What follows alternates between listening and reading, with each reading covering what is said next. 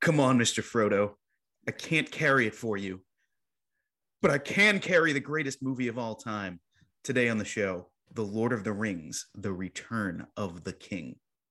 The greatest movie podcast. It's the greatest movie podcast. It's the greatest movie podcast. It's the greatest movie. Come on and hear me now. Greatest movie podcast. It's the greatest movie podcast. It's the greatest movie podcast. It's the greatest movie. Come on and hear me now. Greatest movie podcast. It's the greatest movie podcast. It's the greatest movie podcast.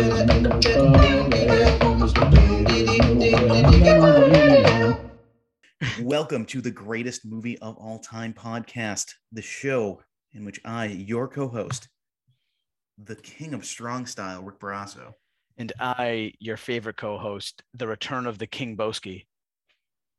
We're going to watch every single movie ever made, and we're going to help figure out which is the greatest of them all. And today, we welcome back our token expert, our token guy.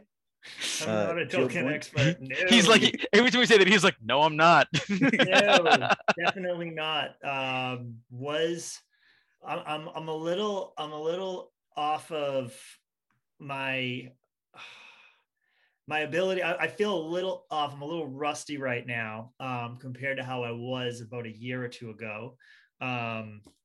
But I am still reading Lord of the Rings and a little bit of Children of Hurin right now, but not as much. I used to do it like Children of Hurin. Used to listen to it like every night, or listen to a podcast on like Lord of the Rings or certain Middle Earth books, and not so much now, but pretty well versed. Let's say I'm okay. Well, don't sell yourself short, because you've been pretty tremendous on the last two Lord of the Rings episodes we've done. Of course, Fellowship of the Ring and the Two Towers. And this is the first time we're finishing a series on the show. So how about that? Yes. So, of course, today, as we said, we are heading west with Return of the King today. But let's take care of some business first. Last week, we had a bit of a fantasy doubleheader. We started that off with Harry Potter and the Sorcerer's Stone with my lovely wife, Jen Barrasso. And it was a great episode, as it always is when she is on. You can check that one out, or any of our library on Spotify, on Apple Podcasts, whatever app you use. Subscribe, review if you can. It's extremely helpful for the show. And if you enjoyed it, or if you have anything else you want us to cover, let us know on social media. We are the greatest movie of all time podcast on Facebook, at Great Moviecast on Twitter. We're at Rick and Rec on Instagram, and you can always shoot us an email at greatestmoviepod@gmail.com. We would love to hear from you. And as our old friend, our traveling companion, our gardener, Bruce Wayne would say, tell your friends about us. But now let's talk about a movie that bows to no one.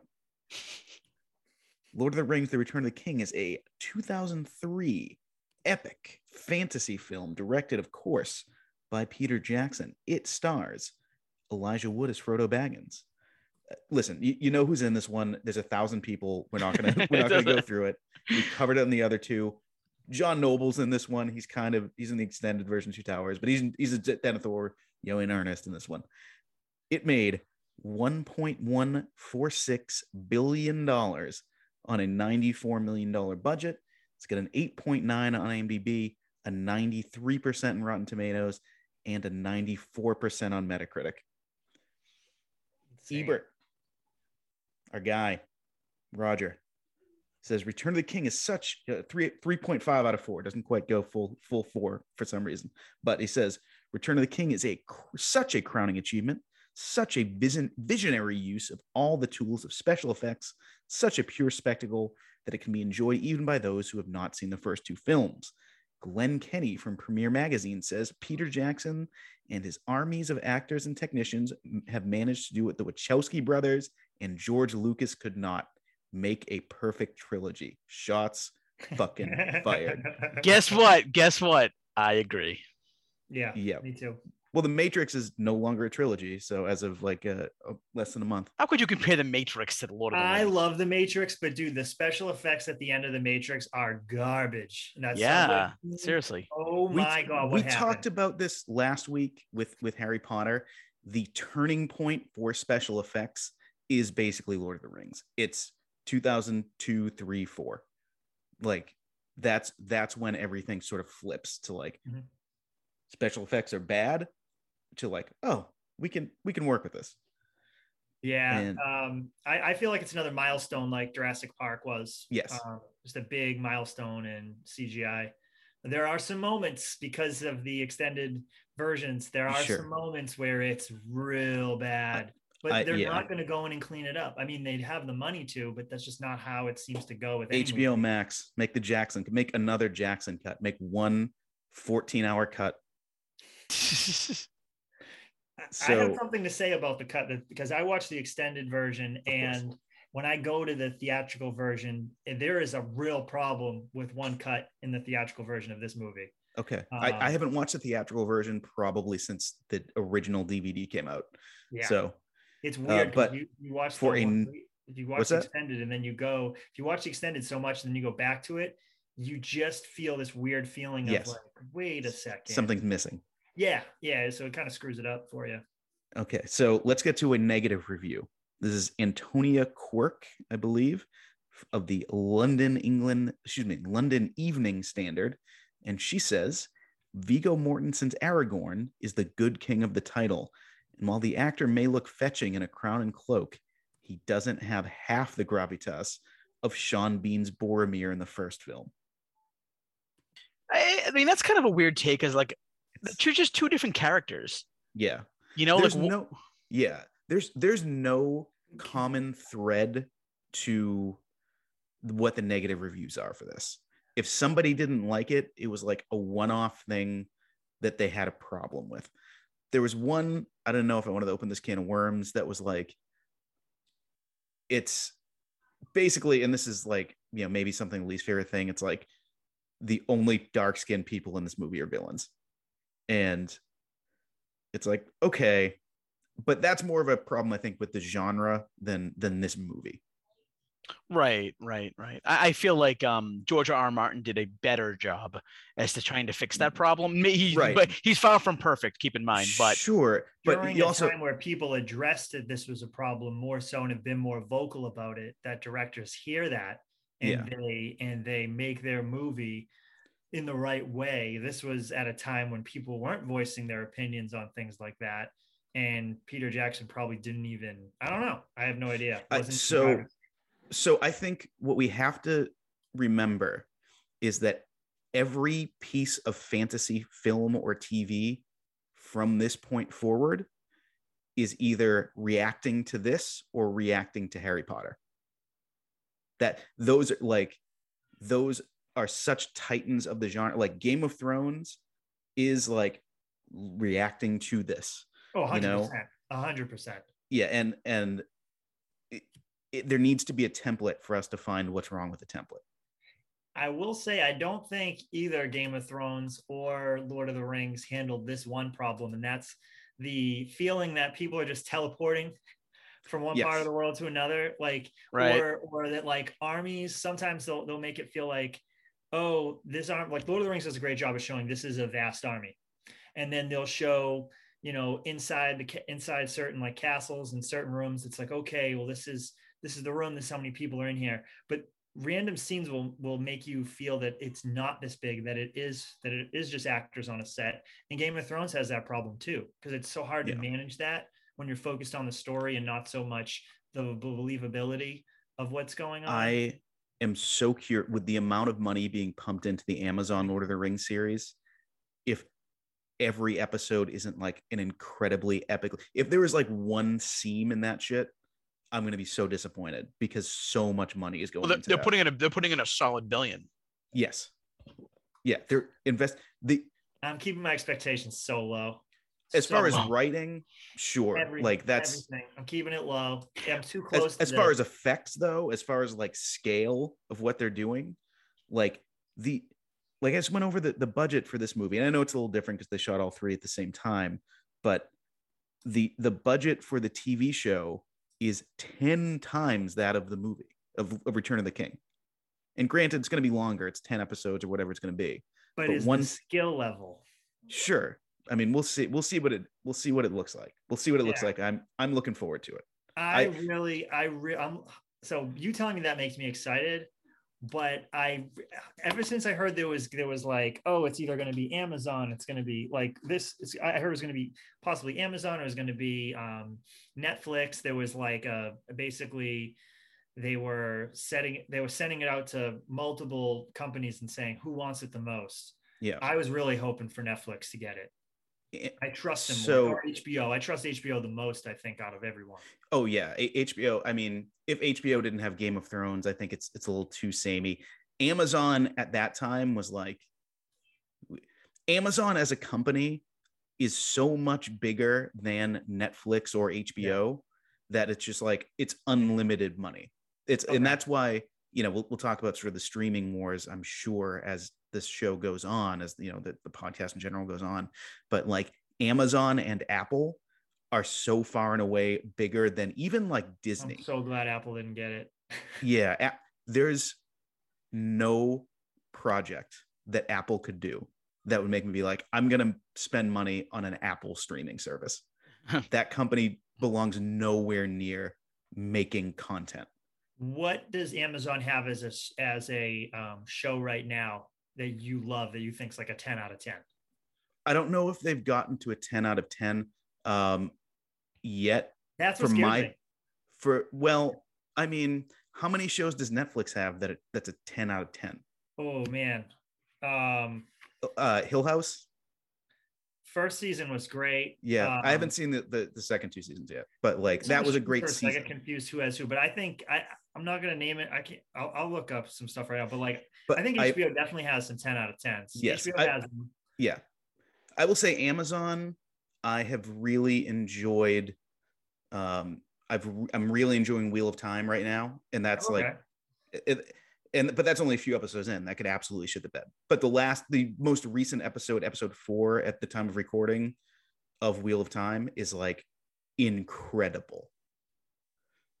I started Wheel of Time, and then I couldn't just I just kept noticing like, oh, this looks like very under budget, and it kind of distracted me. And then I was taking care of the baby, and then the first episode has so far, like by far, been the worst, but that also is the episode so far that has like the most like fantasy creatures in it. Yeah. So like, here we go. That's troubling. Ozark, Mindhunter was great. Mindhunter's so good. American Vandal was really interesting. That's really The Crown. Crown's great. Okay. Crown's great.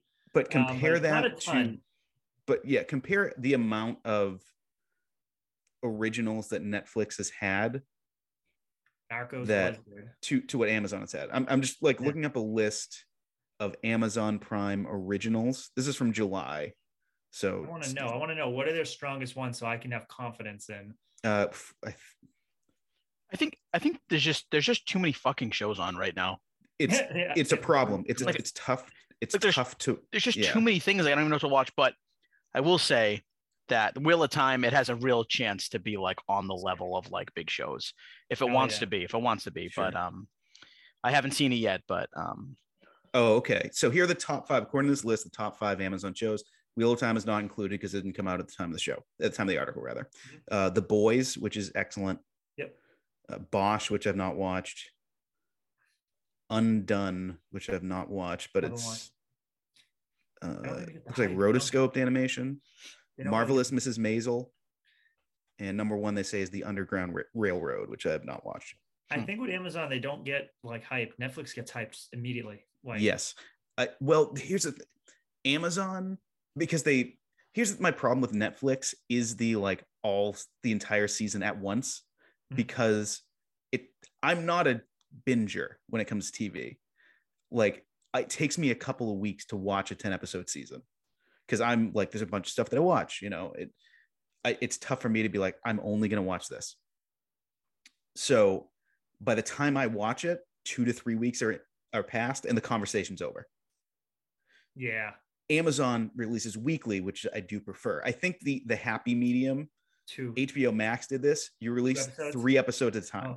Okay, yeah, 2 or 3 is amazing at a time. It's great. It's just enough to chew on, feel like you got enough, and then wait the time you need to wait. I agree. 100%. I'm the complete opposite. I like to watch a show by itself with nothing else around it, so I can like invest my time in it. You know, that's completely valid way to do it. Obviously, Netflix is super successful.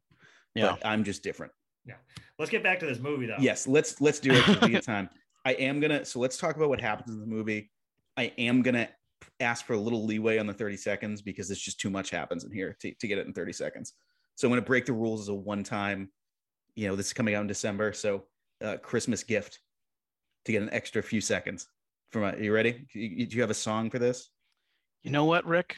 I do. And because Peter Jackson just put out the fantastic documentary Get Back about the Beatles that I'm going to watch again and again and again and again, I'm going to play I Want You, She's So Heavy off of Abbey Road. We are going to carry that weight. So let's do it. All right. 3. Just like Frodo carries the weight of the ring. I mean, Sam does. 3, 2, 1, go. The journey to save Middle-earth from Sauron ends. While the Dark Lord's attention is on Gondor and Aragorn, the man who wields the blade that cut the ring from his hand, Frodo and Sam continue their journey towards Mordor.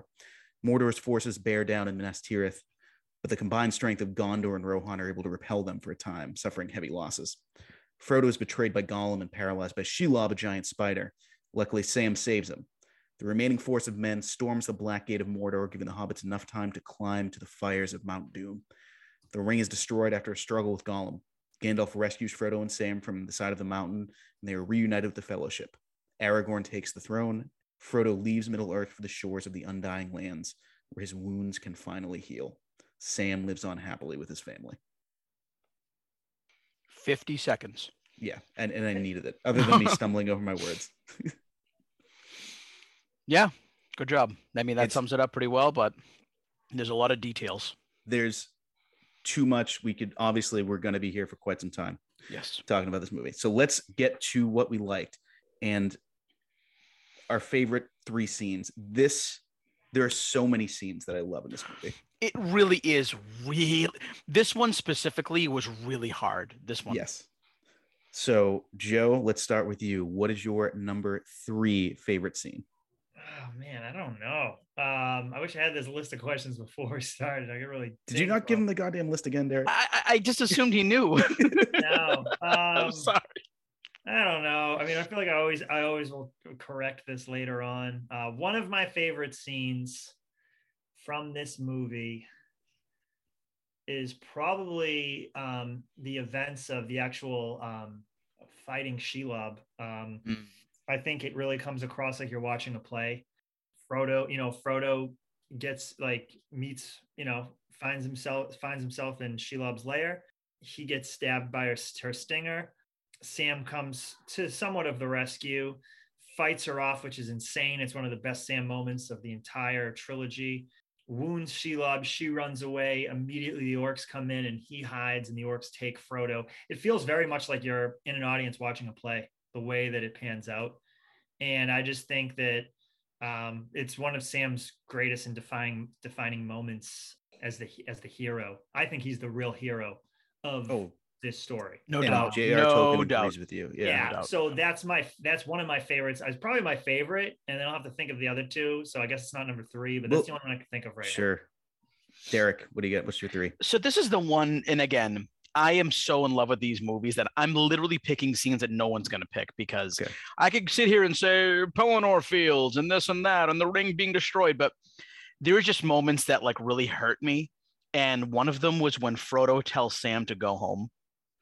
And Sam is so unbelievably crushed, knowing that it's not his fault. He's doing everything he can to save Frodo's life, to make sure he's happy. Gollum is fucking everything up.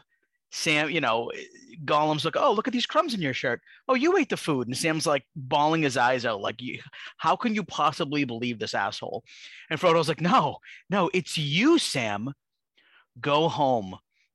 Sam like falls to the ground, it covers his face and cries. And I want to like go and hug him because it's like, this guy's done so much for Frodo. And like, I can't believe that it comes to this.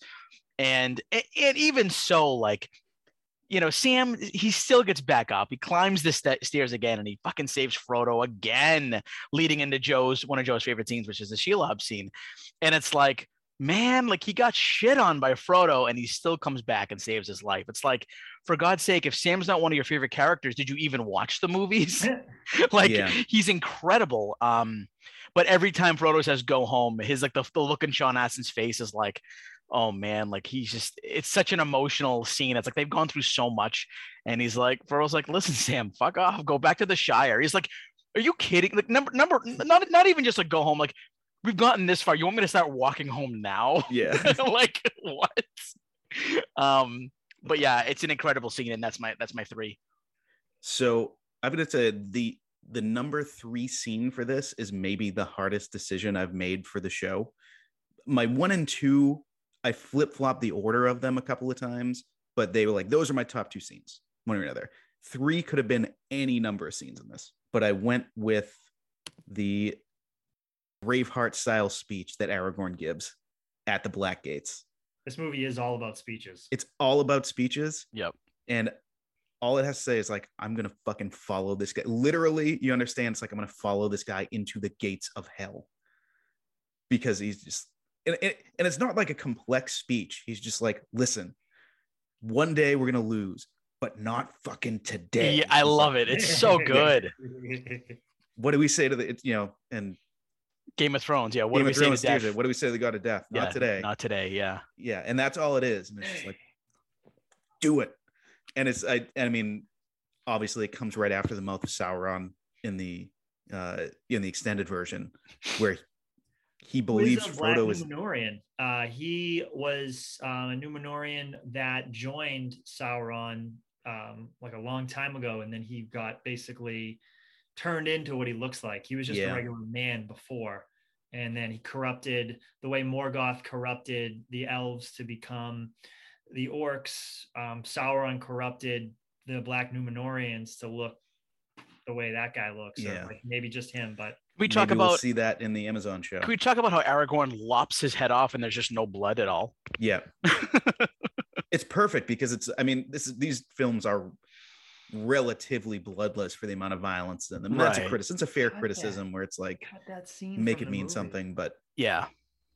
I'm just playing the movie while I'm watching this. I think you did that last time as well. It's a good idea. It's not a bad idea because you get the feels while you're doing it. Yeah. And anything I miss out on, I'd be like, oh yeah, this is my favorite part. Yeah. Again, why I picked my part was, and I said this on one of the other episodes, but it's the coolest thing. There's a 40-year writing tie-in by Tolkien. So he literally created the Trees of Light. I wrote this down. When he was in his 20s, he created the Trees of Light that gave light to Middle Earth for the sun and the stars. And Ungoliant, who came from we don't know where, came from the void, wasn't created by any like Melkor or Sauron or anything like that. Teams up with Morgoth, Melkor, teams up with him and drains the light from the trees and this basically what become the Silmarils. And that's what's in the light of Galadriel. So, and Shelob, I know I'm saying this like completely not unorganized, but basically giant spider alien thing. We don't know what it is. Steals the light of the world. One of the probably the strongest bad guy in Middle Earth ever. Yeah. Ungoliant eats the trees and has like the power of the light of the world inside of it.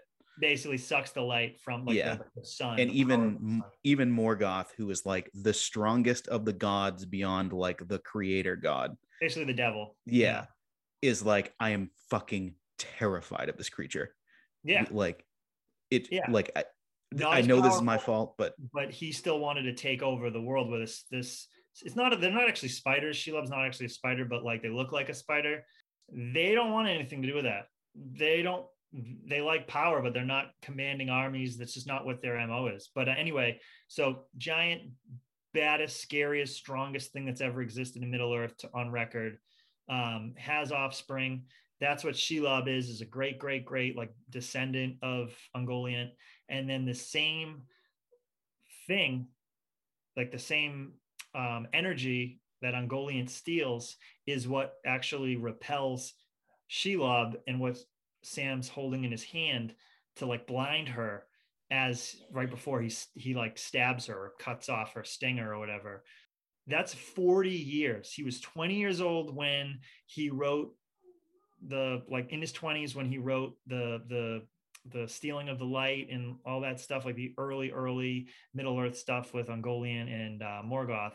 And then 40 years later wrote that part, which was actually, I believe, in the Two Towers, not in Return of the King books, which is insane. I think it's I don't think there's a literary tie-in. I don't even think like Stephen King has something like that. No, I think that's he's the Dark Tower. Like, yeah. So he had a book he wrote, and then he his first book. Yep. But he was like, this doesn't quite, like, I don't know what quite to do with this. So he put it away. It's actually, he describes it as his Lord of the Rings. Yeah. Like, well, I know that the Dark Tower is like Clint Eastwood Westerns mixed with Lord of the Rings. That's basically what it is. But he wrote the first book, put it down. This was like 1975. Put it down. The series finished in 2004. And then he had like another one that takes place in the middle of it come out in like 2015. That's crazy. Yeah. Yeah. So that's still insane. And he's known as like the greatest of all time. But yeah. So, and last thing, I don't want to digress, but the spider and the deadlights and how you never know its true form is basically, Stephen King has said in an interview, it's basically like Ungoliant, like straight out of Lord of the Rings. Like the light of the trees is basically like the deadlights. Ungoliant coming from out of nowhere and just like appearing from like basically outer space, kind of what Tolkien was kind of hinting at with Ungoliant. And then the spider form as well. So it's kind of a ripoff of Tolkien, which is a loving tribute. I believe it. Yeah. And then it's like also a clown. So Joe, do you have another scene you want to talk about? Gandalf explaining what happens when you die. He says the world rolls back and it all turns to silver glass, and then you see it. White shores and beyond, a far green country under a swift sunrise. I think that's the greatest thing put into this movie, word for word, if not one of like the top three. And there's like Grond and like cave trolls are like banging on the door while he's telling it, and the music changes, and you're like, oh, only Peter Jackson could do something like this. Yeah. Derek, I think just saying like the world rolls back and it turns to silver glass is drop the mic. Like, right. Tolkien wrote that. Clearly he wrote that, not Peter Jackson, even though some of Peter Jackson's dialogue that he put in is amazing. Yep. But yeah, that's Tolkien incarnate. That's 10 out of 10. Derek, what do you have for number 2? So this was really hard. I flip-flopped my 1 and 2 like 1,000 times. And I literally just wrote down with my pen. I didn't look. I just said, one of them's 1 and one of them's 2. I don't care. So they landed where they landed. My number 2 ended up being the Rohirrim March when they come to the Pelennor Fields, and Theoden's, speech. And when he points his sword down the field and they start riding, it's like so unbelievably emotional.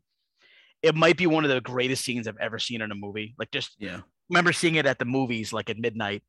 And when that happened, I was like looking around next to me, and I was like, I wanted to just be like, does anybody feel that right now? That was and of course they're riding, and then the cinematography of the camera, like showing the riders like overhead, just trample the orcs, was incredible too. But it's that just emotional march, and it's like it's a callback to like Denethor's like, Rohan's abandoned us, and it's like, give them a break. They're gathering more troops for you, asshole.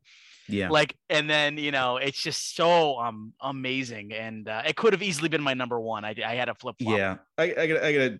That's kind of exactly how I felt, and I'm pretty sure we're probably the same number 1 as well. But there's my number 2 as well. Okay. The Ride of the Rohirrim, the last Ride of the Rohirrim. It's such a beautiful scene, and we talked last week in our Sorcerer's Stone episode about the scene where, I think it ended up being our number 1 scene, or at least it was mine, the scene where they arrive at Hogwarts and John Williams just goes like, I've got this shit. And takes and like just overwhelms you with music. Howard Shore does the same thing here.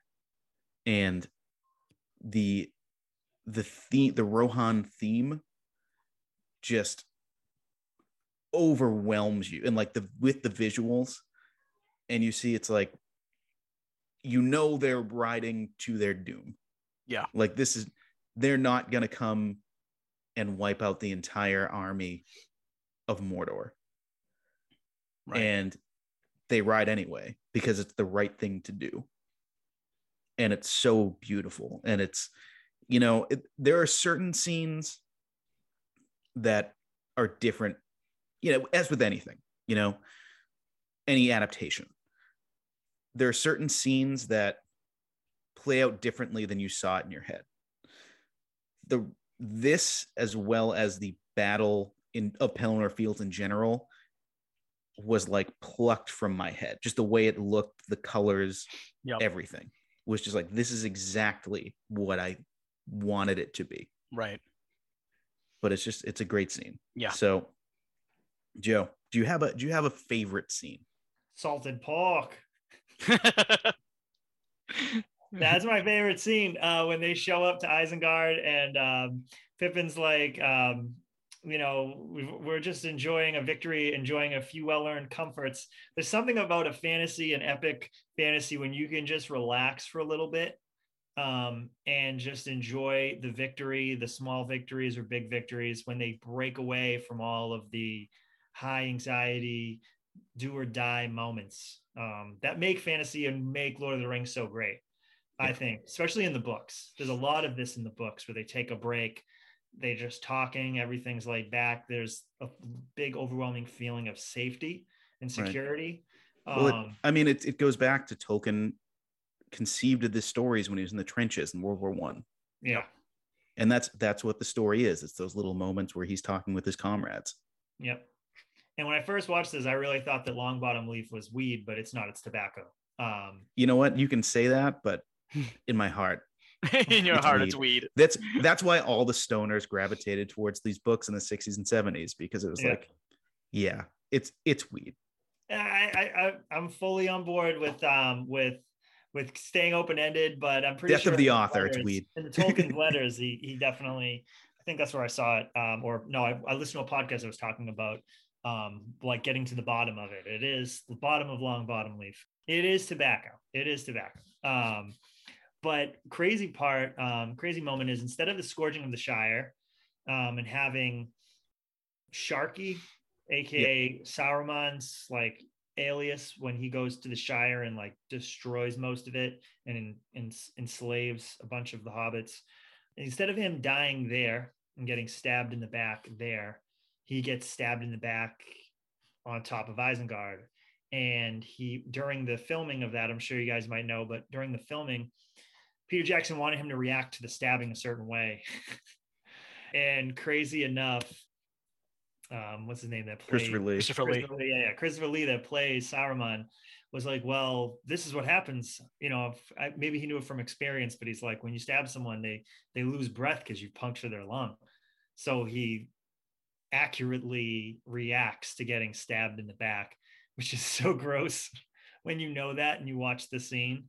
There's definitely some scenes in this movie where Tolkien would have disagreed with, and that's one of them. And then the Smeagol strangling of Deagle at the very beginning.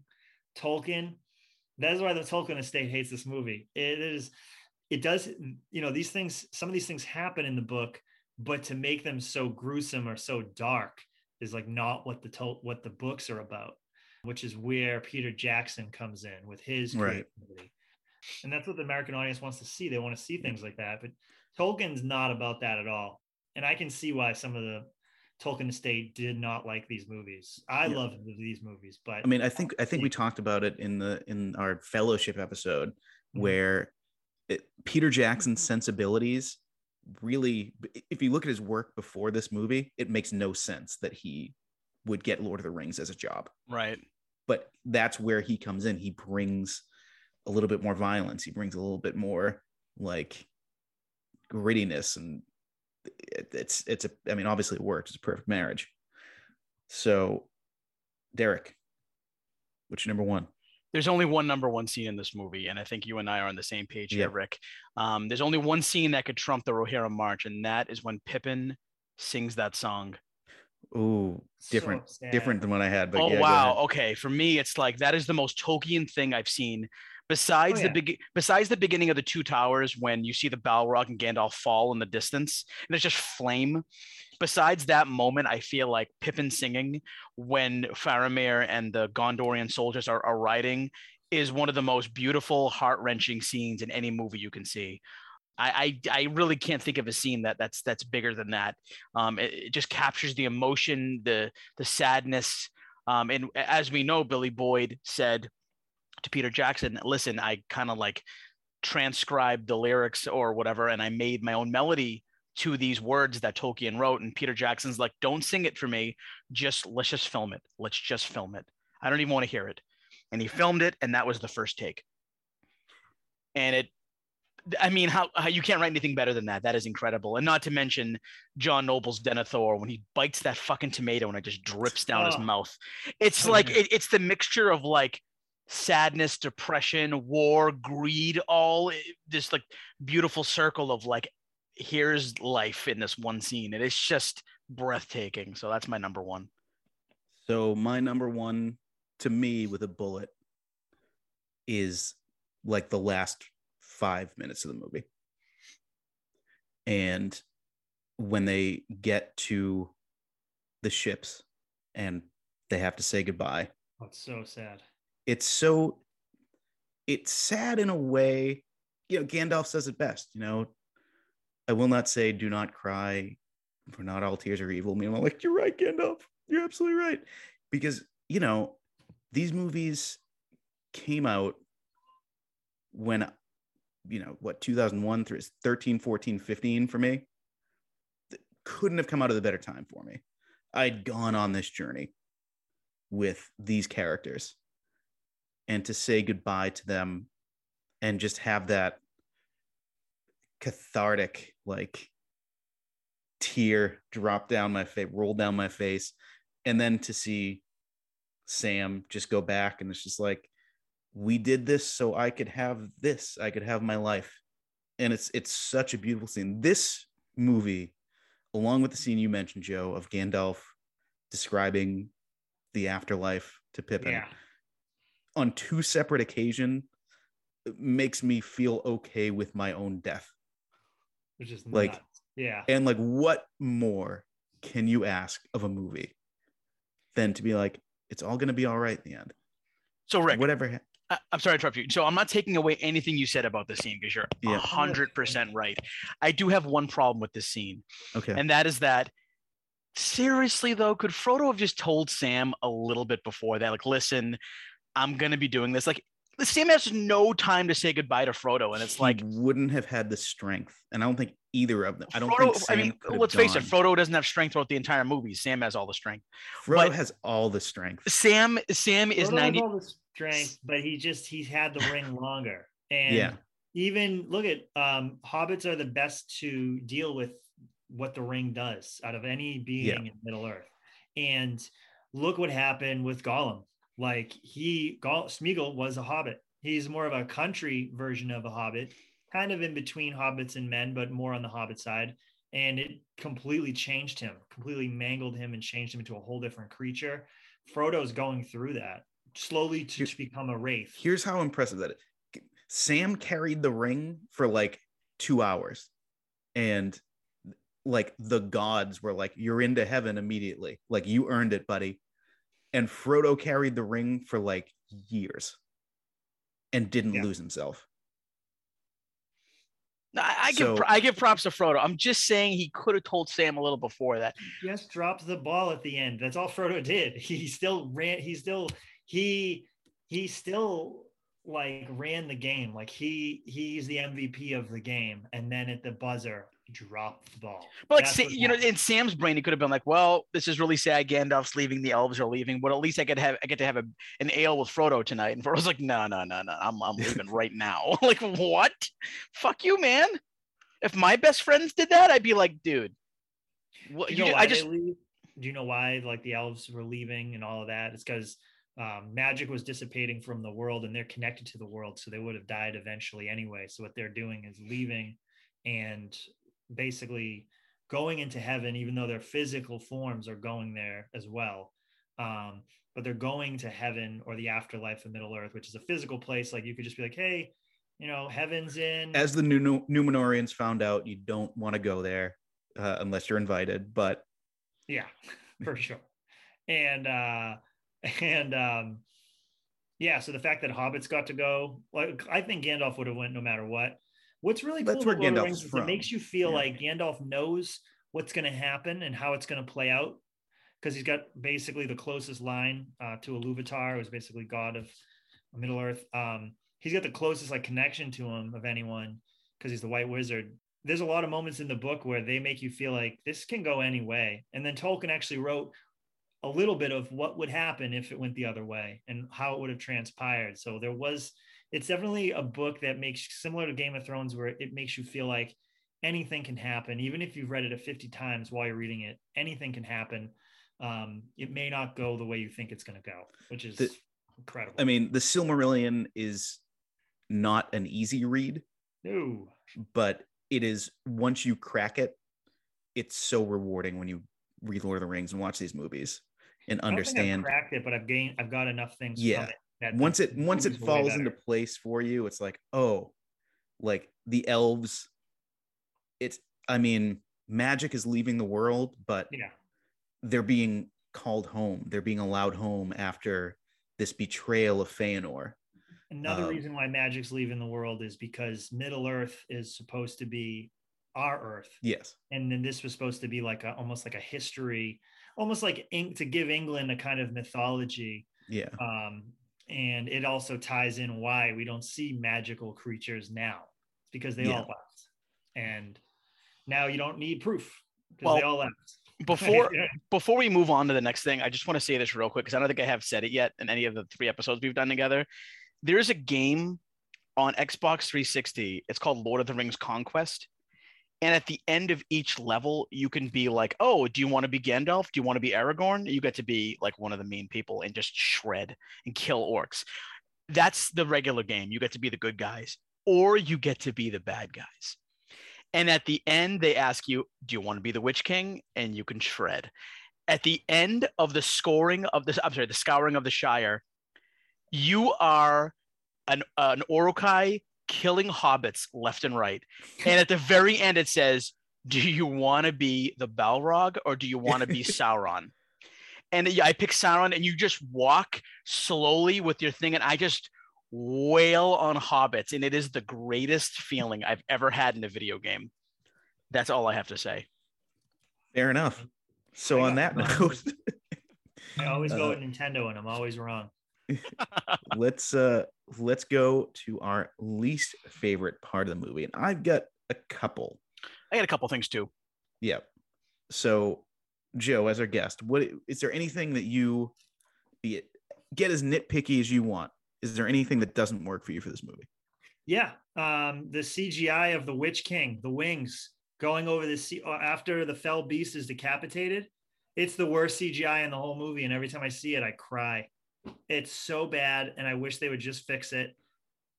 It's like Star Wars when Han Solo walks over, when they try to fix Han Solo walking behind Jabba the Hutt. And they awkwardly cut and paste him, and he just like.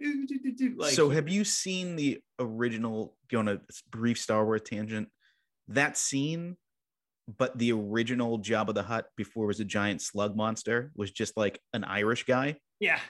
I've seen, a few. Yeah. And literally it's like, because Harrison Ford in his performance just walks around the back of this guy, but they have to like make it so he steps on Jabba's tail and he goes, ugh. Yeah. Fucking special editions. Shit. Yeah. There's a golden edition of Star Wars of the 3, and it's illegal, but I found it on Reddit, and someone is selling physical copies of it, but they basically took the best of all the versions of Star Wars and got rid of as much of the cringiness from the original 3. And I'm pretty sure they kept the blood spatter in the first one, because when lasers hit people, they had not bloods, but it is red. You can see blood. And that was the first thing Lucas took out of the films because he wanted it to be kid friendly. But if you look up golden version, like Star Wars Golden Edition, if you do some research, you'll find it. Hopefully it's still available online. I've still got my DVDs with the theatrical version, so I am just happy as can be with that. Yeah, but yeah, I mean, things I would change. What I want, what we didn't get, but we got the best version of Lord of the Rings on film. We did. Yeah. This is the only way it could have been better. If it was less Hollywood, it was more to what the books are, and it was not a movie. It wasn't a trilogy. It was a television series, and it was directed by, I don't know how many television series are directed by one person, but kept with the same vision. I mean, like the first season of show on HBO that Woody Harrelson and Matthew McConaughey. True Detective. First season, True Detective. Season one's the best. I think that's. It's not even close. Yeah. Every episode was written by Nick Pizzolatto, I think his name is, and every episode was directed by Cary Fukunaga. But I think the story was kind of stolen. I heard a rumor that it was stolen from someone else, the original like plot and everything, and they had a lot. Well, even so, it's directed by by Fukunaga, so it's like it's a cohesive vision. The ending of season 1 fell apart for me, but it's still a great season. I like the ending of season 1. Even though, I like it. It's just too straightforward. Like I just wanted a twist, and I didn't get it. Well, no, you don't always get Shyamalan. You don't always get Shyamalan. Well, I think the scene where McConaughey and Harrelson are talking to each other, and it's just like, we got our guy. That's all we can do.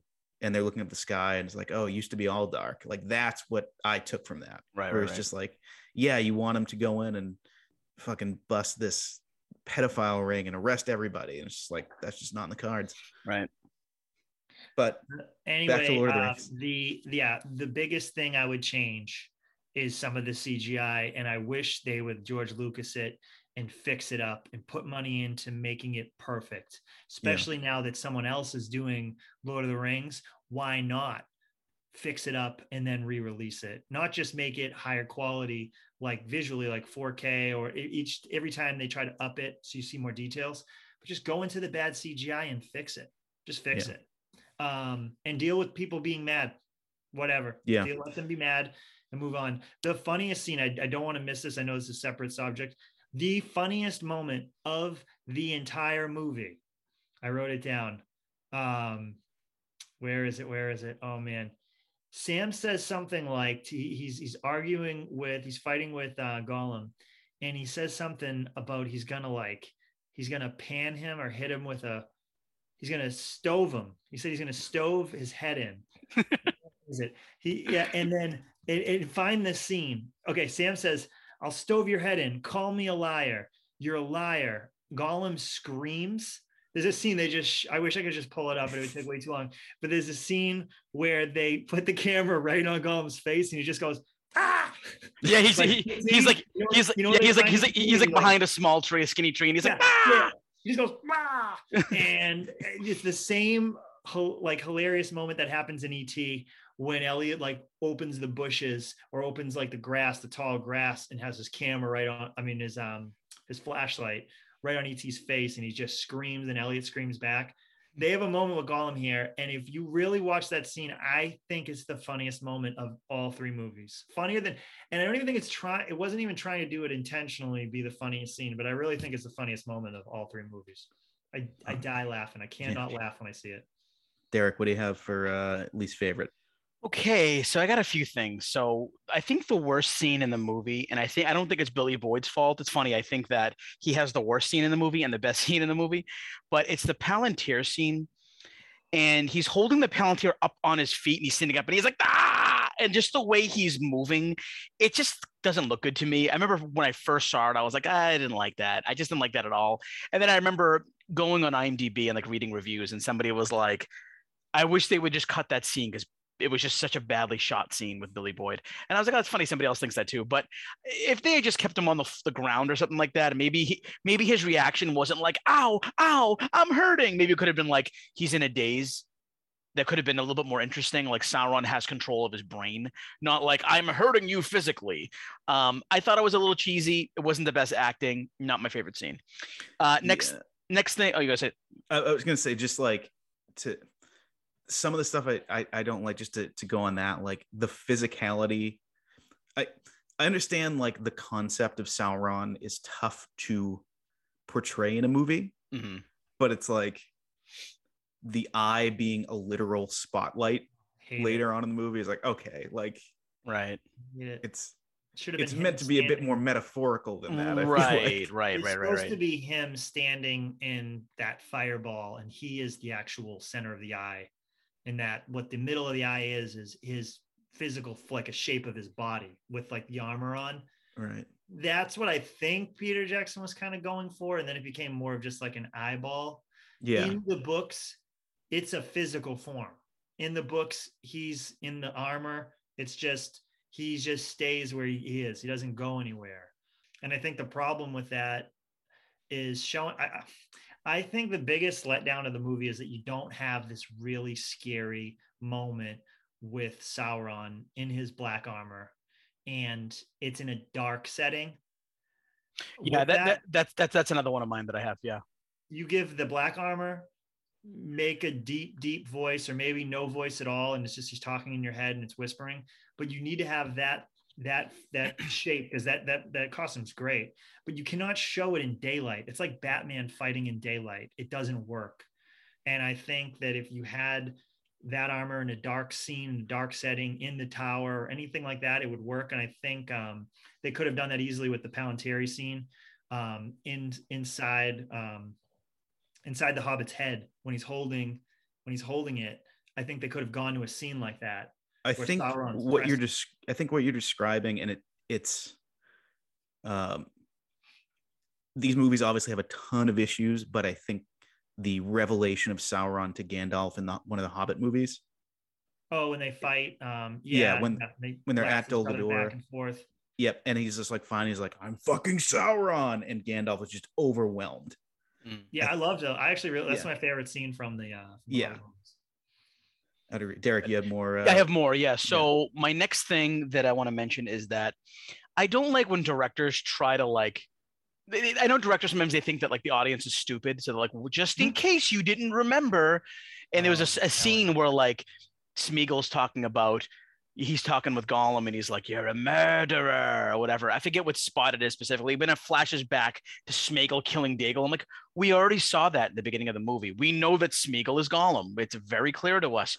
You don't have to go back and do that. I'm not an idiot. Like I hate when directors do that. Yeah. I wonder how much of that is like that scene was not meant to open Return of the King. It was supposed to be in Two Towers. Right. I think I remember reading something like that. Yeah. Yeah, it was supposed to be the scene where they see the Nazgul flying for the first time. That's right. Like Frodo says, like, "Oh, I used to be a hobbit once," and then you're supposed to flash back to that. That would have been great. Yeah. But a couple more things. Gandalf's powers. He doesn't really do a whole lot to help. I know it's like, and I know a lot of Tolkien people be like, well, Gandalf's not supposed to like really get involved or whatever. He's supposed to just kind of guide them, but like. He could have saved a lot of fucking lives with his power. And he really doesn't do a whole lot of anything, but just kind of stand around and just sit around and be like, well, we're fucked. And you really can't explain that. There's not a good answer to that. It's just, Gandalf should have kicked some ass. He should have been like all over the place and like zapping people and making force fields and shit. And he doesn't. So it's like, yeah, I was sent back to help, but I don't do anything. So, okay. Yeah, I think he was like, I'm there to fight the Witch King, and the Witch King just fucking steamrolls him. Yeah, and it's like, oh no.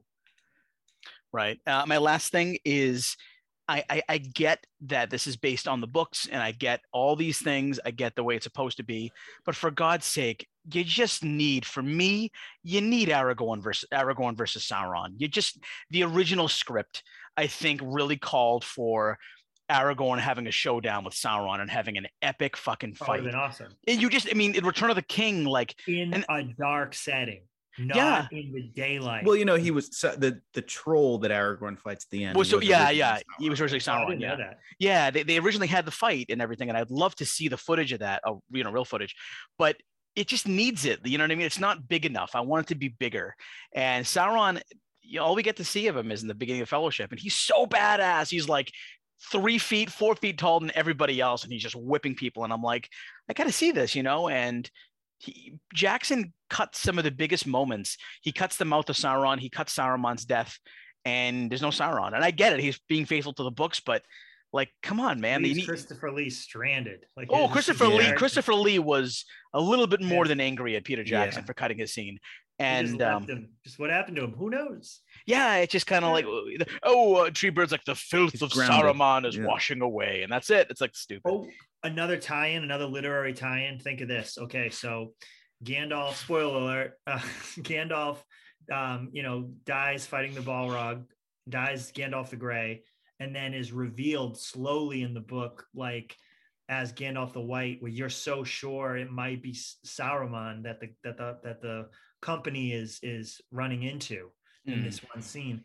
They do, and that's Gandalf. So with Saruman, you have a same reveal of a different kind. It's a parallel reveal. Sharky in the Scourging of the Shire, he's revealed to not be Sharky. Like, who the hell is the Sharky character? It ends up being Saruman. So I think that's cool that they took both wizards who are almost parallel with each other, and very tightly connected. And and Tolkien literally wrote this like reveal of, oh, it's not who you think it is. And I think that's, he took so many years writing this book, that he was able to like master that. And I'm sure there's a million other parallels, but it's cool to notice the parallels, because you don't, after reading something the first time. I think it takes many reads to like find them. I wish that someone would just list them all off, because I know there's a ton in there. Right. Derek, anything else? That's my last thing. So you're up.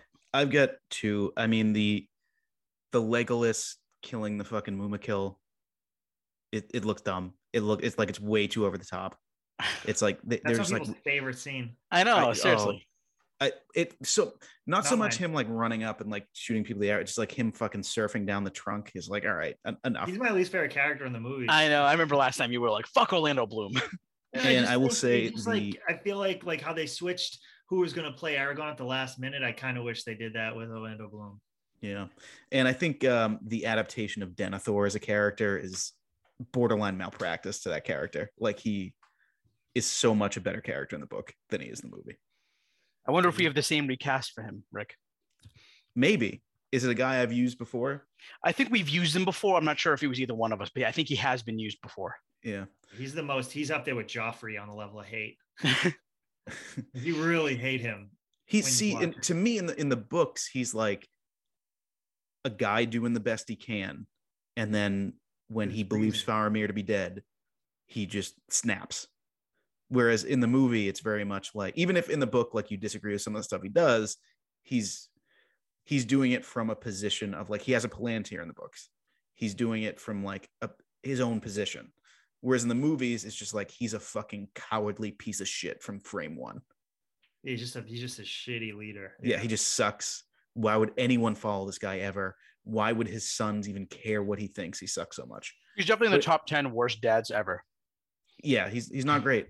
According to Faramir, Even Boromir, especially. who's like his favorite in the deleted 2 Towers scene, or in the extended 2 Towers scene, is like, oh, this fucking guy. I know.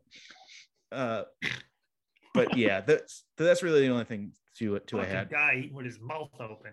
Yeah, he's not even like pleasant to be around. How did this guy rise to power? Yeah, it's bullshit. Faramir's walking away Faramir's walking away to his death. I think it's believable that he rose to power because he sucks. Some people in power. Well, wasn't he like born into it? His father, Ecthelion, was like a steward before him. He just was born into that. So like, I don't think he would have been voted in. I mean, granted, him eating the fucking tomatoes, like, if you had Donald Trump there eating fucking McNuggets or whatever, it's like, oh, sing me a song. Everything Pippin says, Trump's just like, wrong, nope, wrong. But Steward Trump, we could win this. No, wrong. Nope. Tell the troops to leave. There's no hope. Fuck Rohan. I mean, the only thing that doesn't work is like, he would have to care about one of his sons. But let's go to medals. Joe, did Derek, or did you remember that we give out medals, our top, our bronze, silver, and gold? Guys, let me do my medal after you guys this time. Okay. All right. Derek, who do you have for bronze? My bronze goes to the great Howard Shore. His music is just incredible. His music is on the same level, I think, as John Williams and Harry Potter. Yeah. They're just both fantastic scores. It's just so much more emotional when he puts his touch on it. There's just not much more I can say, but there's a few scenes in the movie where you're like, just like you said, Rick, when he cracks his knuckles and he's like, I got the Rohirrim marching. Yep. You know, I've got this. I've got Frodo and Sam on the you know, fiery rocks waiting for the eagles to pick them up. I got this shit. Yeah. You know, Eagles always coming to the that's the Tolkien way. Like everybody's fucked. No, they're not. Here come the Eagles. But you know, there is that moment that I love the callback is when number one is maybe the goofiest scene in the movie when Frodo's in bed and he sees Gandalf and he's like, Gandalf. Yeah. And then he's like, Gimli. It's so cheesy. Everybody walks in. You see the meme where it's like, he forgot Legolas's name. yeah, he doesn't say anything when Legolas comes in. He's like, when they all enter the room, Aragorn's or Sam comes in, and then it's like, it's the Fellowship theme again, like da-na-na-na-na-na. It's like, oh, when he does that callback, you're like, oh. But yeah, Shore's my bronze. Yeah, mine too. Like everything you said, like it is like pound for pound. I mean, the whole trilogy, the music is just gorgeous, and I can't find a single fault with the music in this movie. Yep, it's beautiful. Joe, did you want to go in order? Do you want to? I'm going to say so. Music makes a movie. I think the music makes Star Wars. I think the music here makes Lord of the Rings. I think this movie would not be an A+ without the music. I think it would be in the B category for a lot of people. I'm not going to put it at bronze. I'm going to probably put it at silver. My bronze goes to building miniatures and putting them on mountains and then showing you the mountains, the real mountains in the background. Some of the tricks that they use, the studio used, were just so perfect, and what you want so many movies to do that don't. So that's, I don't know, that might be my goal actually, but that's one of the three that gets the first medal for sure. Yeah. Derek, who do you have for silver? Sean Astin. He is the heart of the movie, you know? Yeah. It's really, for me, it's about the amount of, again, it's just a story, but things like this translate into real life. Like when you have somebody like him, who's like just so loyal and kind and wants to do the good thing. He's just an all-around greatly written character. And, you know, just the moment. And again, Howard Shore and Sean Astin, they work their magic right here is when they're on the bottom of the mountain and Sean Astin's like, you know, Sam's like, can't carry the ring for you, but I can carry you. And he fucking picks up Frodo.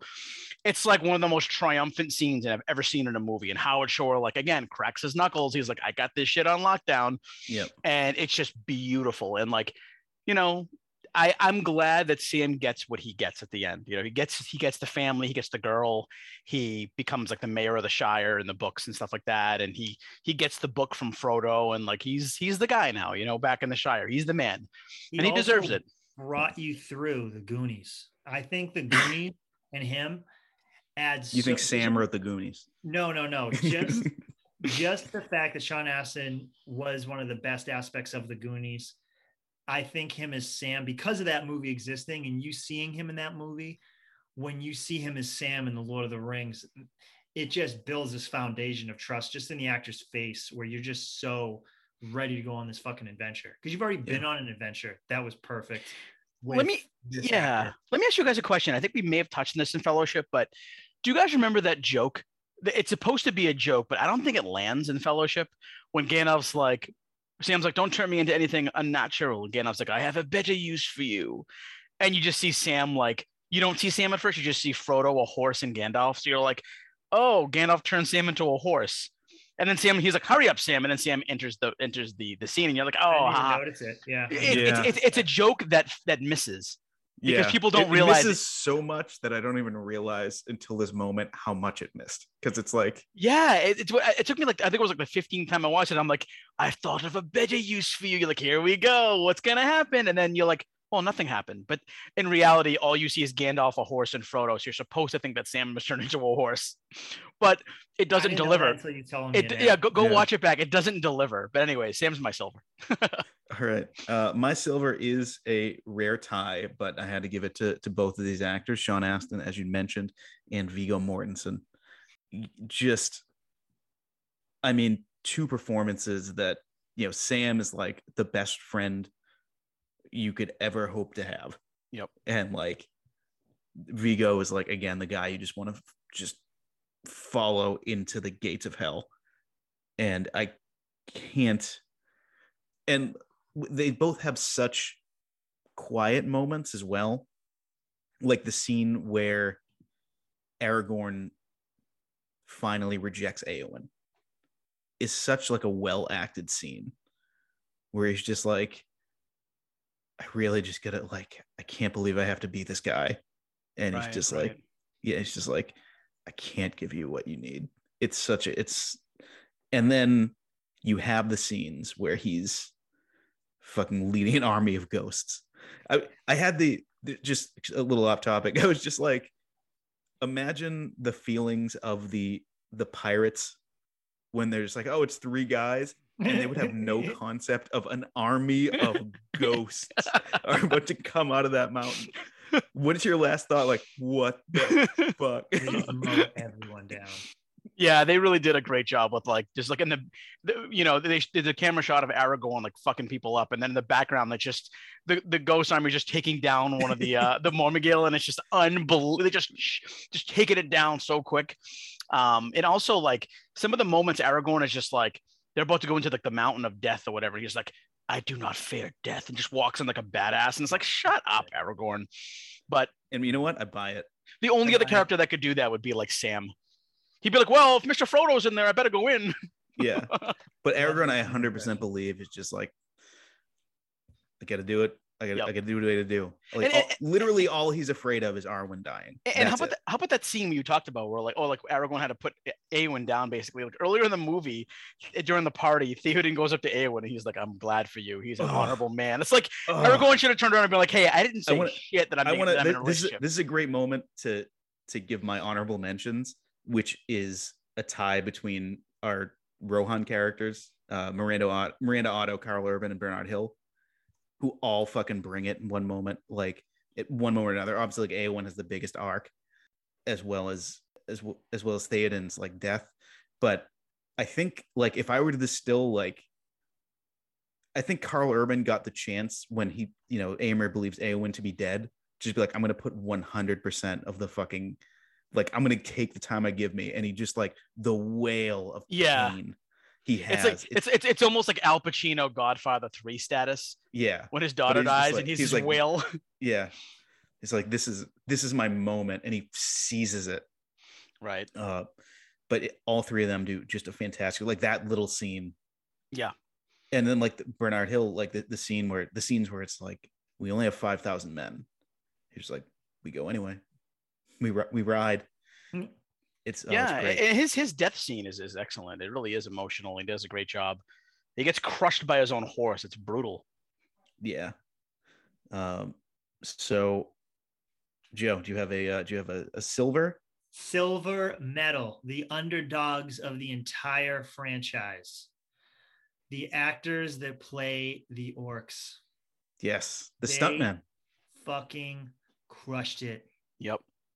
The guy like Gorbag, Shagrat. This goes out to Shagrat, Gorbag. The orcs, the actors who play the orcs. Joel Tobeck's one of them.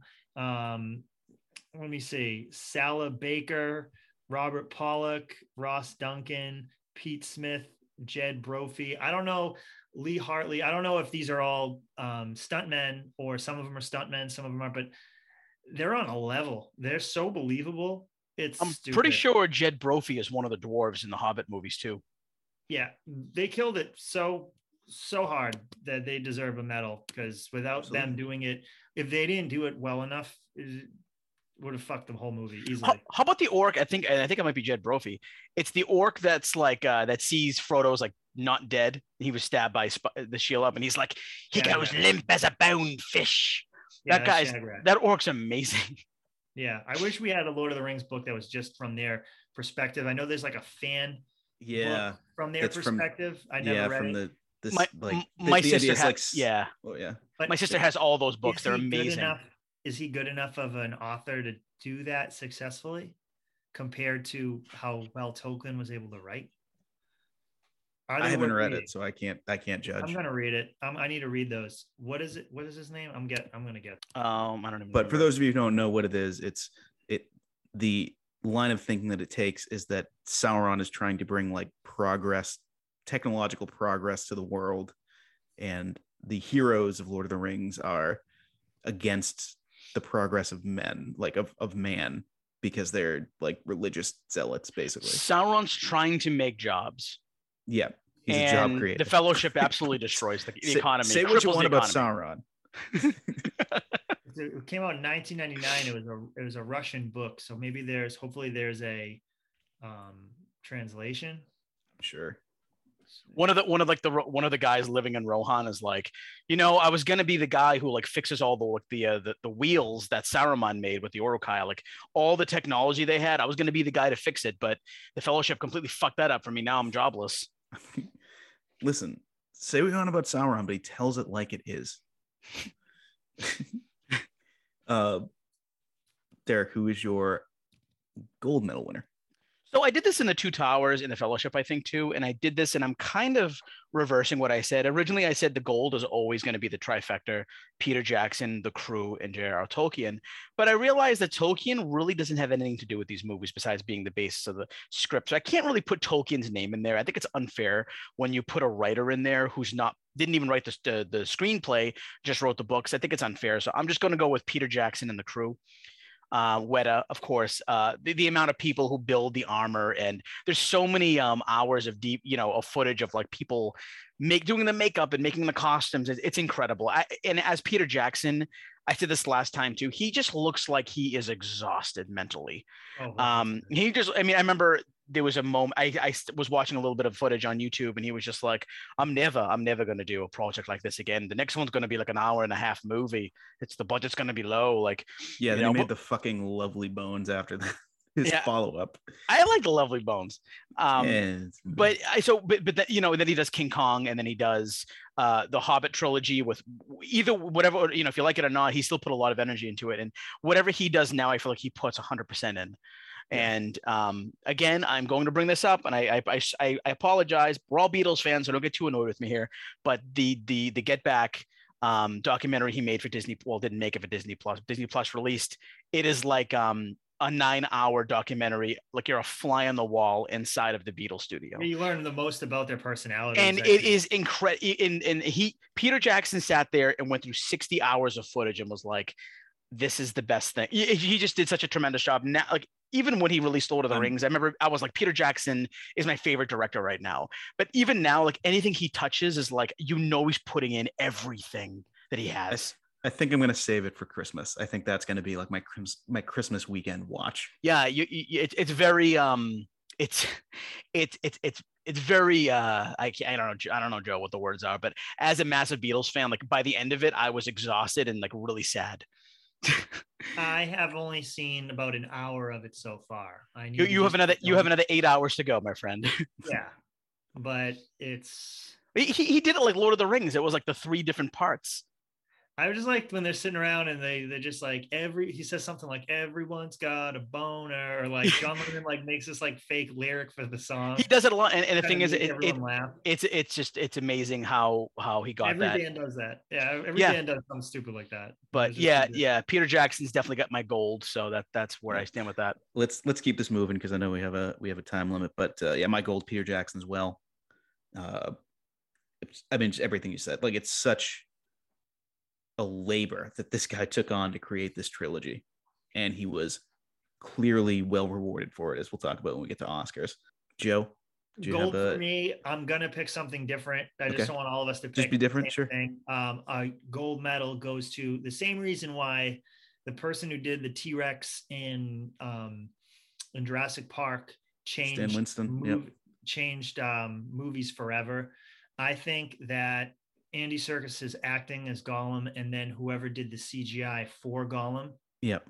I think the CGI for Gollum specifically changed movies forever. And I don't know there's some scenes where it's so believable.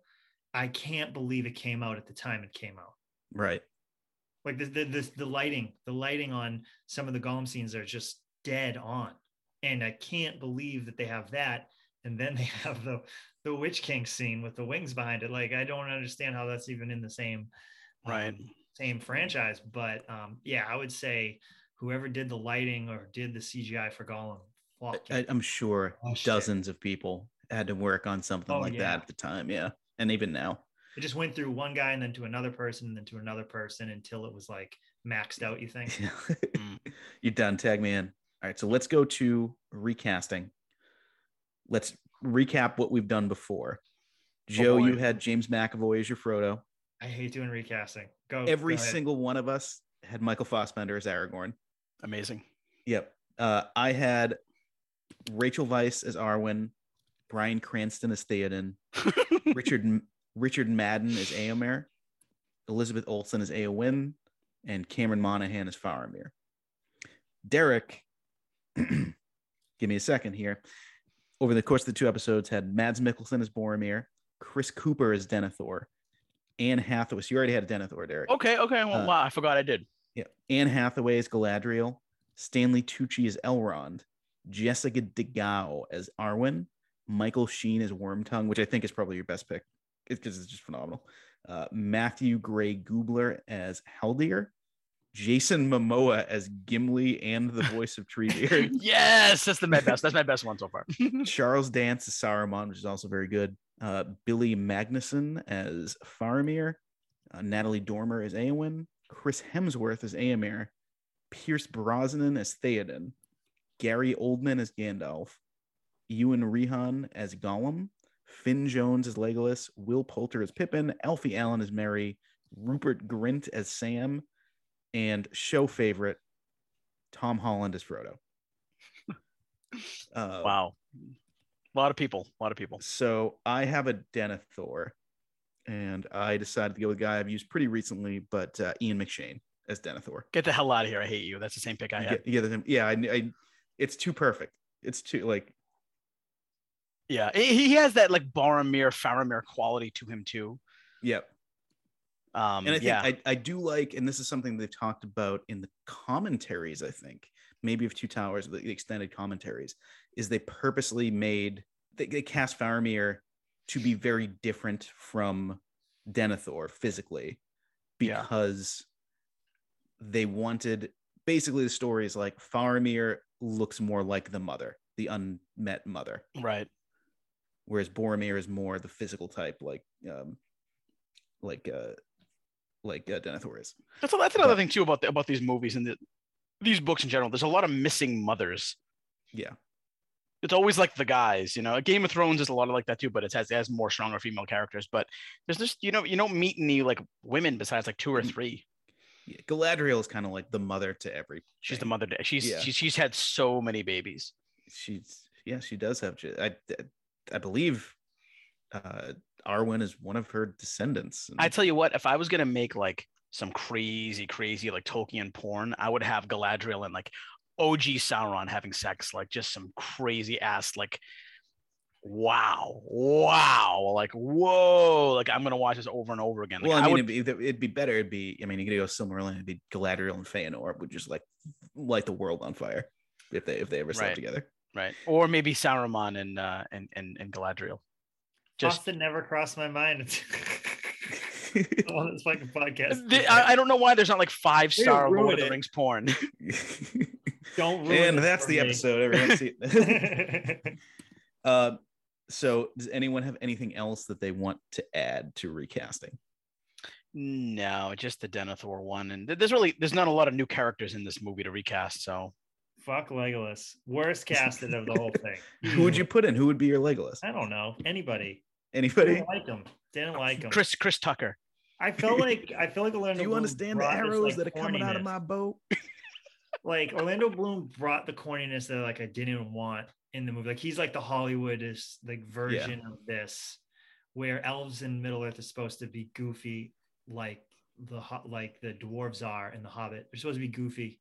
A little goofy, just a little. Yeah. I feel like he's not goofy at all like enough. But I don't know who I'd recast. Just even when I first watched it, I was like, that guy kind of sucks. Like I wanted to love his character. If you met Orlando Bloom face to face, would you tell him that he sucked? No. Okay. I would. I mean, I wouldn't. I'd just be psyched. He'd probably just, even if you did. Go ahead. I would just ask him questions about the movie and what it was like. Yeah. Right. You're a good guy, Joe.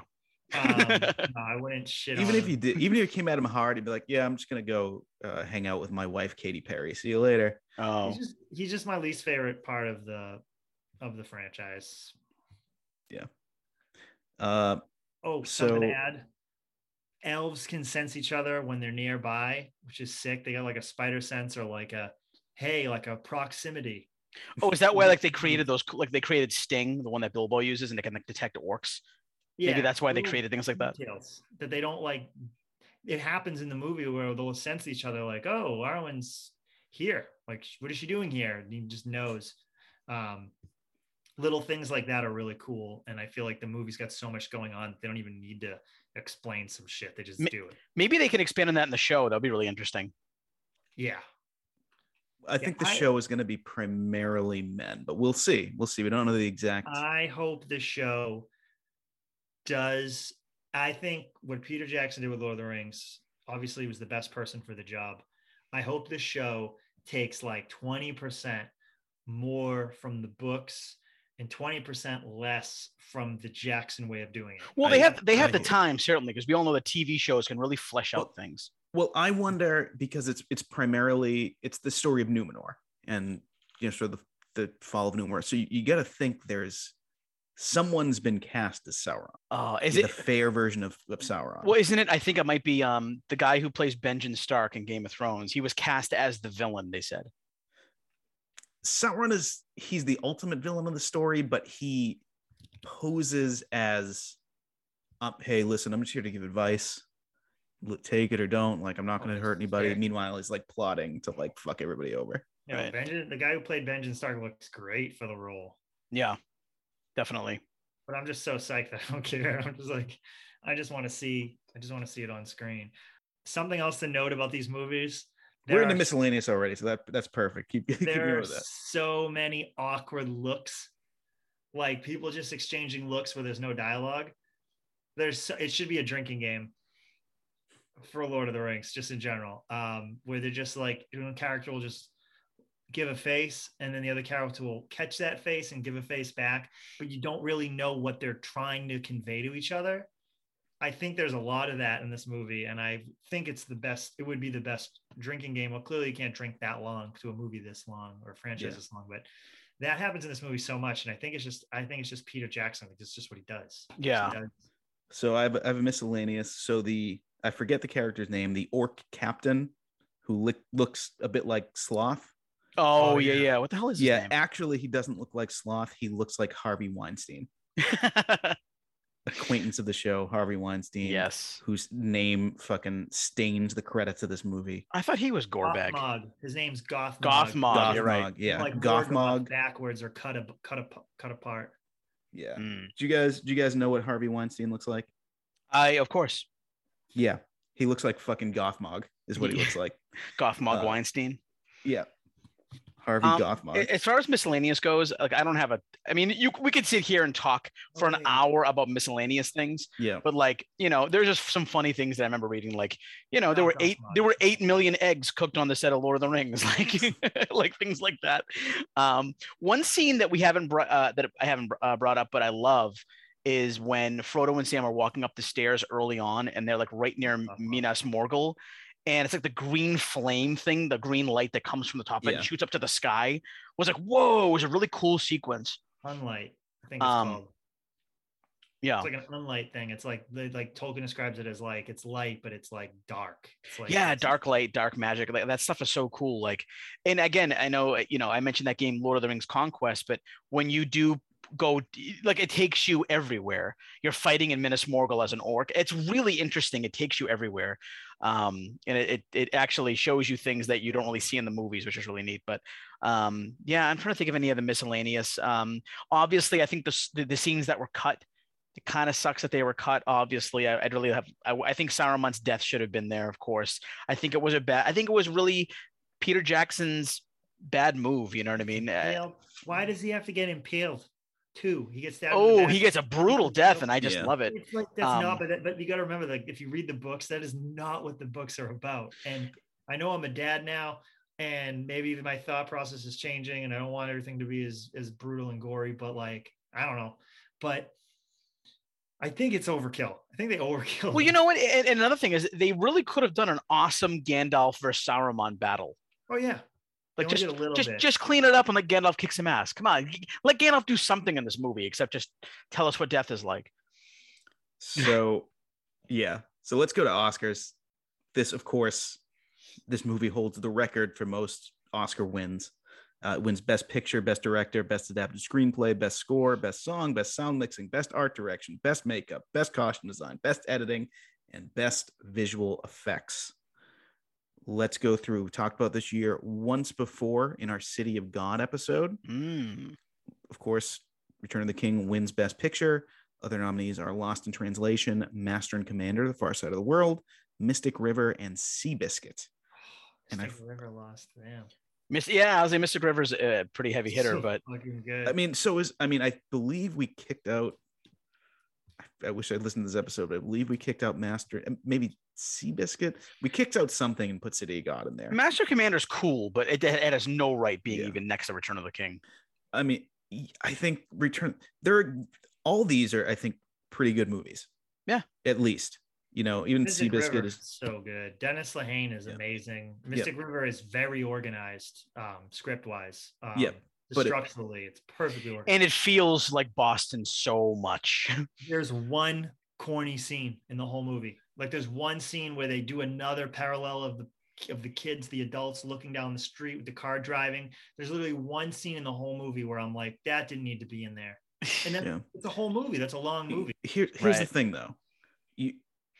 Those movies are all good. Like, I really like Lost in Translation, but those movies are at one level, and Return of the King is like an all-time. We're going to talk about it with our grandchildren level. Yeah, you know, it's on the Star Wars level. Yes.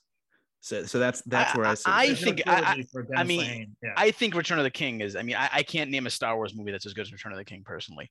But I think Fellowship of the Ring. I think out of the three, Fellowship's the best, and I think out of all of Star Wars and all Lord of the Rings, Fellowship's number one. I honestly agree with you. I think Fellowship is the best of the trilogy, personally. But I still Two Towers is, I think, to me, you love battles. You love. I love battles. I love the build up to the battles. Gollum. That's the battle movie. I think that's the best battle movie of all time. Yeah, absolutely. And I think Gollum is just a fucking triumph in that movie. And coming off, the second Lord of the Rings against the second Harry Potter, Dobby against Gollum. Are you joking? Are you joking? Dobby's the Jar Jar Binks. Yes, good point. But again, we're not too far removed from Jar Jar Binks. It's amazing. But yeah, all right, let's go to best director. I mean, as far as Star Wars, like, I think it's trying to do something different. Like, to me, it's like, compared to food, it's like one of them is like the best piece of chocolate cake you've ever had in your life, and one of them is like the best cheeseburger you've had in your life.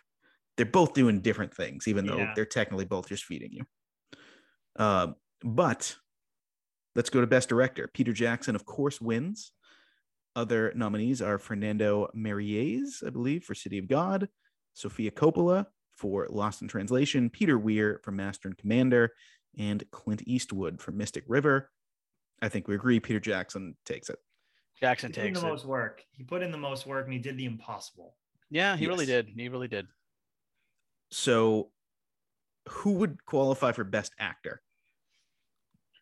Would we say Viggo Mortensen, or would we say Elijah Wood?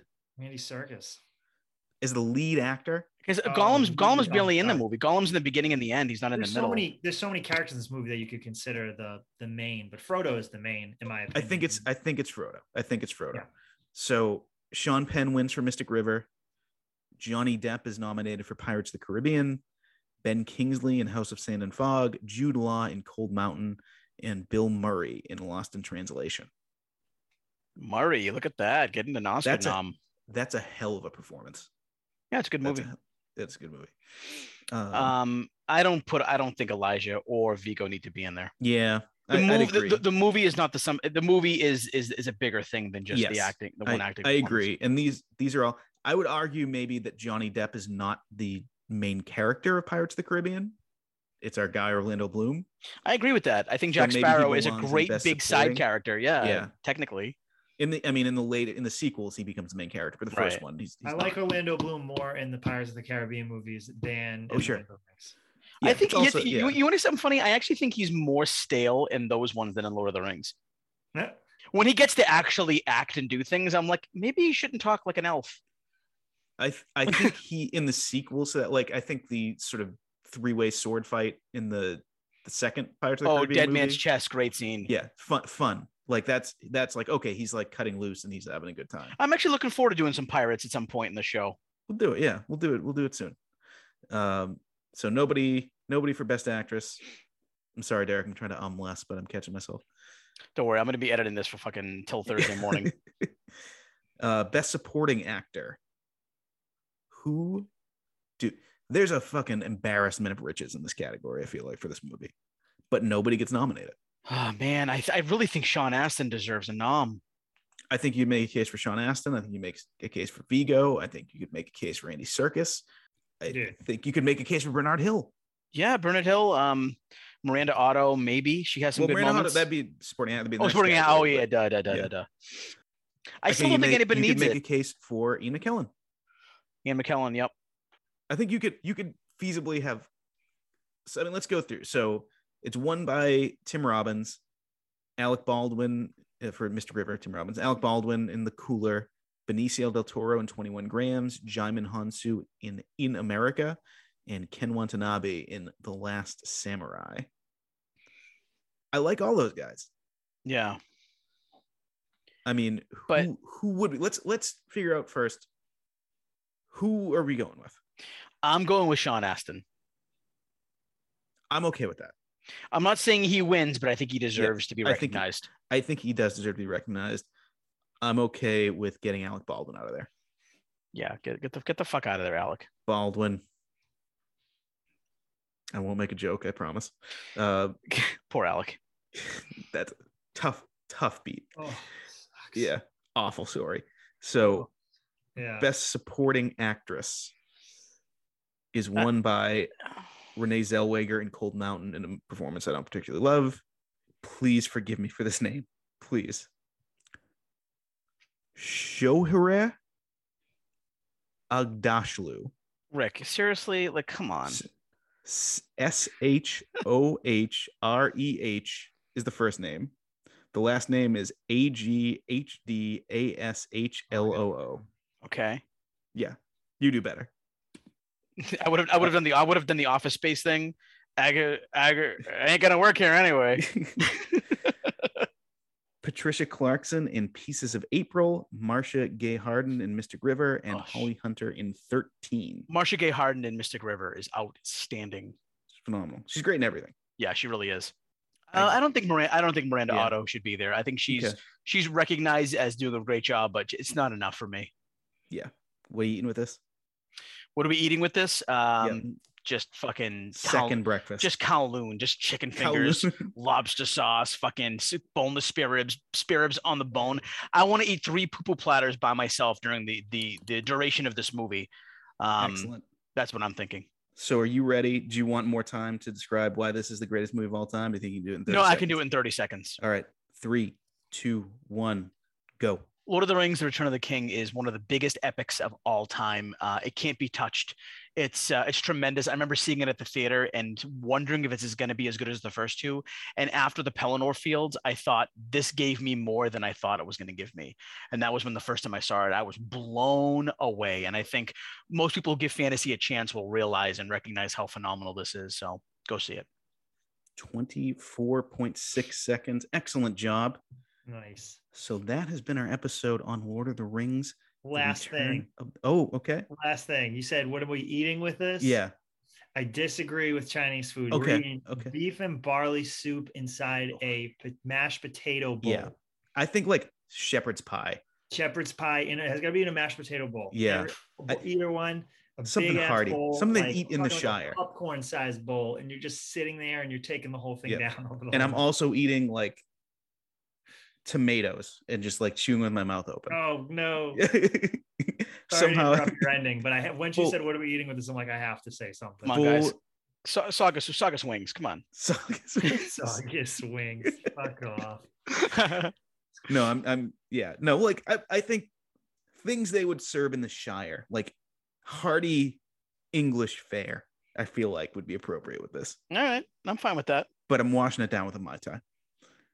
I'm gonna wash mine down with the purple Hawaiian punch. There you go.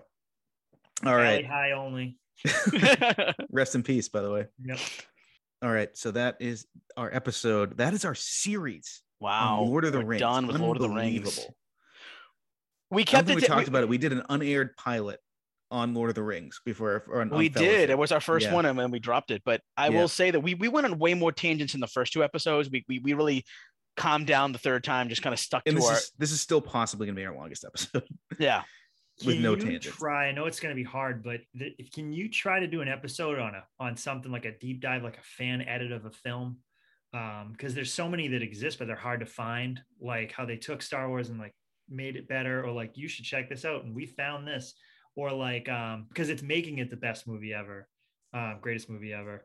I know that they have that for The Hobbit. They took the Hobbit movies and they tried to put it into one film. Did they really? I didn't even know about that. Yeah, if you go on Reddit, you'll find these that people have made these. Then you got to figure out how to actually get them. It is more work to do it, but I don't think anyone's talking about. I don't even know how I found it. I found it because of Reddit, but like, I think talking about that stuff could be cool, and it's definitely a new avenue. Could be interesting. Yeah, definitely. Dive, and it's doing the work for people that don't know to nerd out and do that. Right. So, all right, let's wrap it up here. Yeah. I've had a great time talking about these movies, Joe. We're gonna have. I mean, do you want to do another series with us? Do you have anything else you're passionate about? We'll have you on in the future. The new Dune movie, maybe. Oh fuck yes! We're gonna talk about Chalamet. Isn't that a movie about sand? Yes, it's about sand, Derek. Watch the fucking movie. Dune is one of the greatest science fiction movies. The new one is one of the greatest science fiction movies ever. And that's a bold statement. I just want it on record that I did not suggest a Timothée Chalamet movie. 4 times. I've seen it 4 times since it came out. I that's a movie I was like, I need to see it in theater. And Jan, my wife, was like, why don't you just watch it on HBO Max? I was like, no. Theater. Yeah. Derek, you need to watch it yesterday. They don't wipe those seats down at the movies. Go just get ridiculous, like get your best wear setup gloves for audio, watch it at home then, but like make sure the audio, whatever you're listening to it through, is the best you can do at home. Okay. If you're not going to go to the theaters. I've watched it 4 times since it came out. It did not come out that long ago. Yeah, that actually does seem like a movie Derek would fucking love. And you know what's funny? Joe did text me and say, I just saw this 3 times. Go watch it. I remember that text now. Go fucking watch it. I think because of this coming out I think it's going to hurt Star Wars more than anything has. I mean, the Rise of Skywalker fucking hurt Star Wars more than. Get ready for this. Giving this baby medicine. I gotta go. All right. Joe, thanks so much for being here. Thanks for having me. It's fucking awesome. Rick and I will finish this off. We'll wrap it up later. See you. All right. So, thanks to Joe for being on the episode. He had to run, but let's talk about what we have coming up for the month of December. Ooh, we're already on the December. Yeah, like what happened? Hell yes. So next week starts our 2-part series. Is it a Christmas movie? When we talk Die Hard, yippee-ki-yay, motherfucker. We're talking Die Hard. After that, we're having Katie Swenback back on the show. The Nightmare Before Christmas. Mm-hmm. Then G is back on the show. A true, no questions, a Christmas movie, Christmas Vacation, a rare comedy. I feel like we need to do more comedies. Yeah, I think so too. I'd be down to that. Then to cap off the year, what some people would consider one of the all-time classic movies, and that is Forrest Gump. Back to 1994. Yep. We're going to open that wound up again. We're going to talk about it. I think one of our past guests, Lucas Lamont, took a giant shit on that movie. I have mixed feelings on that movie. That should be interesting. I actually am looking forward to talking about it because I like a lot about it, but I definitely have some major issues with it. Okay. I'm excited. So that's our December.